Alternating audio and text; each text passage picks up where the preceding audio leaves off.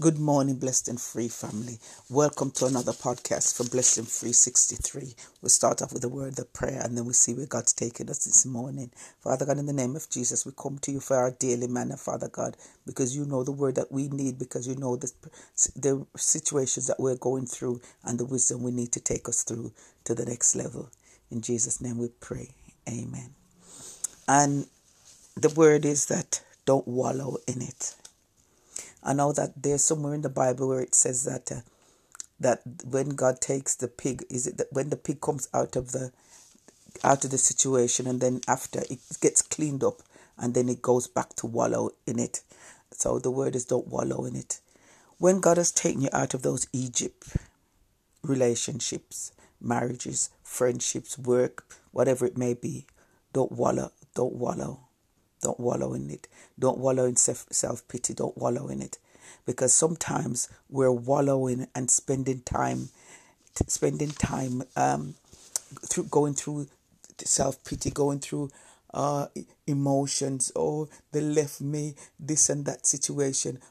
This was, it was so good before, this and that. Going through all different things that doesn't make sense, because we are supposed to be having a party, thanking God from removing us from those situations, for making those, for any way He gets them out. He said that, I remember He told me once, don't tell me.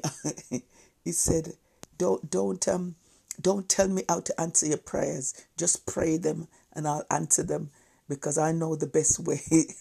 He knows the best way to answer every prayer that we have. But I've noticed that sometimes people were in bad marriages, they were cheated on and everything else. And when God finally gets a man out of the house, they start to be thinking, oh, we used to have these good times, we used to have that, and they forget the hell that they were living in, and the abusive some abusive situations. Probably it's not physical, but emotional is just the same. Getting beat up this way and that way, even with the tongue, is just the same as getting beaten up with the hand. And when God sets you free, it's sometimes it's ungrateful. It's ungrateful for us if we start moaning and looking back to say, oh, it wasn't really that bad. He used to do this. When I was with him, I used to be able to go there and everything else. And we're not looking at the core of the matter, that your life was hell. And God wants us to know that when He set us free from the Egyptians in our life, we are just supposed to thank Him and to dust off and move on. Don't be like the children of Israel, what's starting. And then the Bible says, I can't remember what version of it. I think it's a standard version. I think I read it in other ones as well. It said that when the riffraff started to moan, and then everybody started along with them. One Bible says it wasn't the Israelites that started to mourn first. They said it was the people that they brought along with them that shouldn't have gone with them. But you know, when you tell people that, oh yeah, I'm gonna be moving to this place, or I'm gonna be doing this, and then they it's nothing to do with them, but they just want to come. They just want to come because they want to come, and then they're the ones that start to moan on the journey, and then you get frustrated and you feel like they say, oh, you know what, it was better off when we were in such a place, and then you start to moan about that as well. And God doesn't like that. You see, when He set you free, no matter the situation, no matter the length of time you've been with that person. The children of Israel were in captivity for a long time. And the longer you're in it, sometimes you get used to certain things as well. And you don't realize that even when you're being verbally abused, you don't realize that it's that, because you've been in and your mind so accepted it, that when God's had enough, because God's a caring Father, and when He's had enough, He's going to send someone with a word to pull you out. So when He pulls you out of the situation, whether it's a job, and you find that the manager, the supervisor, each and every time they just at you, that's at you, whatever it may be. Whether it's friends that you have, and you know that they're not really true friends. They only want to dump their rubbish on you when they're going through bad situations. They're phoning you to just dump their rubbish in your head, that you're carrying it around. You're carrying around your issues, and then you're carrying around their issues. And when things going well for them, you don't hear for them, because they don't want you to have no joy, but they just want you to be depressed. And when those people go, just let them go.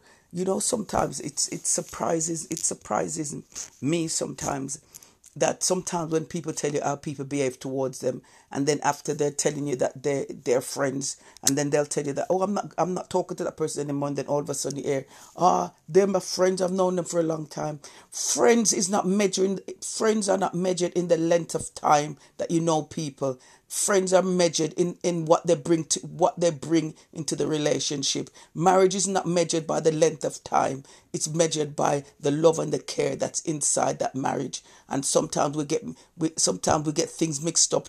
We think length of days or years is important more than how you're feeling in it. Some people go through relationship. They're getting beaten up. They're getting this way or that way, abusive, and then they're saying, "Oh, I've been with this person. We've been together a long time. I've got his children and this, that, and that." What's that got to do with those children that you have for him? In a few years' time, as soon as they're able to vote or able to leave home, they're gonna leave home. You're gonna be left in the house with that man beater, with that woman beater, whatever it may be. When God tells you to go, go. When God sets you free, and when God sets you free, lock your door, change the lock. Don't let them back in, because they're gonna be behaving the same way.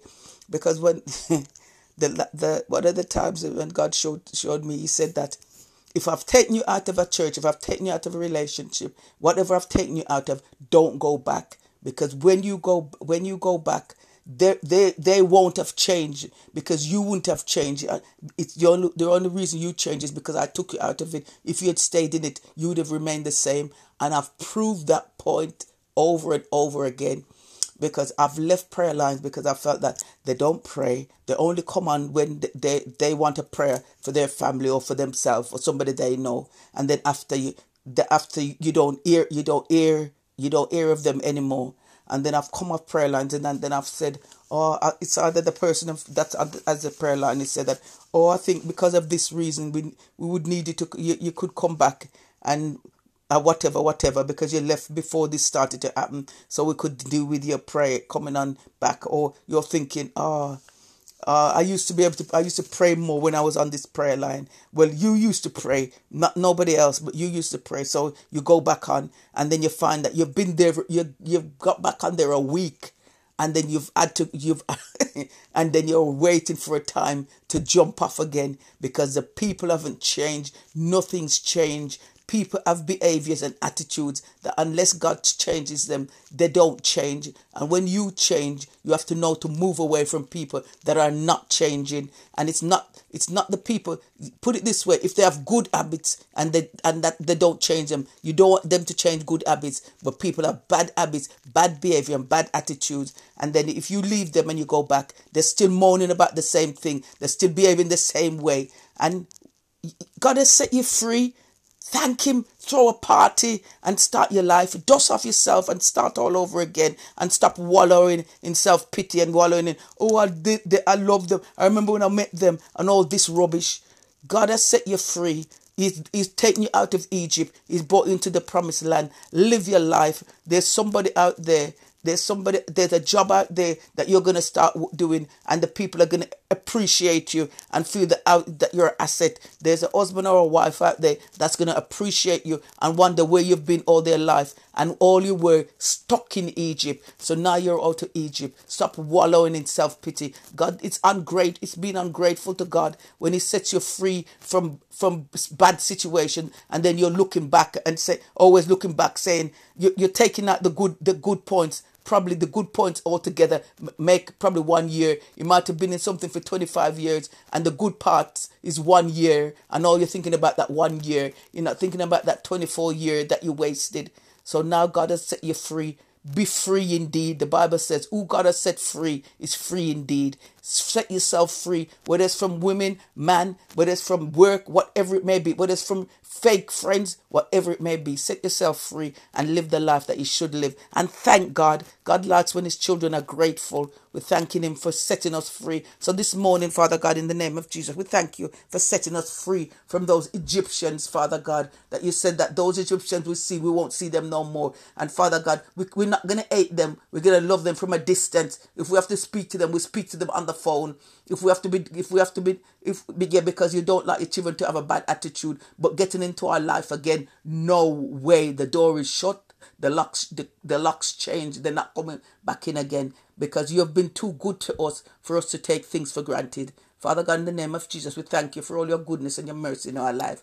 And Father God, in Jesus' name I pray. And also I'd like to give the invitation, anybody who doesn't know God and they want to know him, it's a simple prayer. Just say, Father God, we know that Jesus is your son and he came to take away our sins, and we ask you to help us to start afresh from today. In Jesus' name we pray. Amen. And find yourself a Bible believing church. Go on online, learn the scriptures, get a Bible that you understand, or even go online and let them recommend Bibles to you that you're able to understand. God will make a way. God will make a way for you to do that, because he did it for me also. Have a blessed day. Jesus loves you.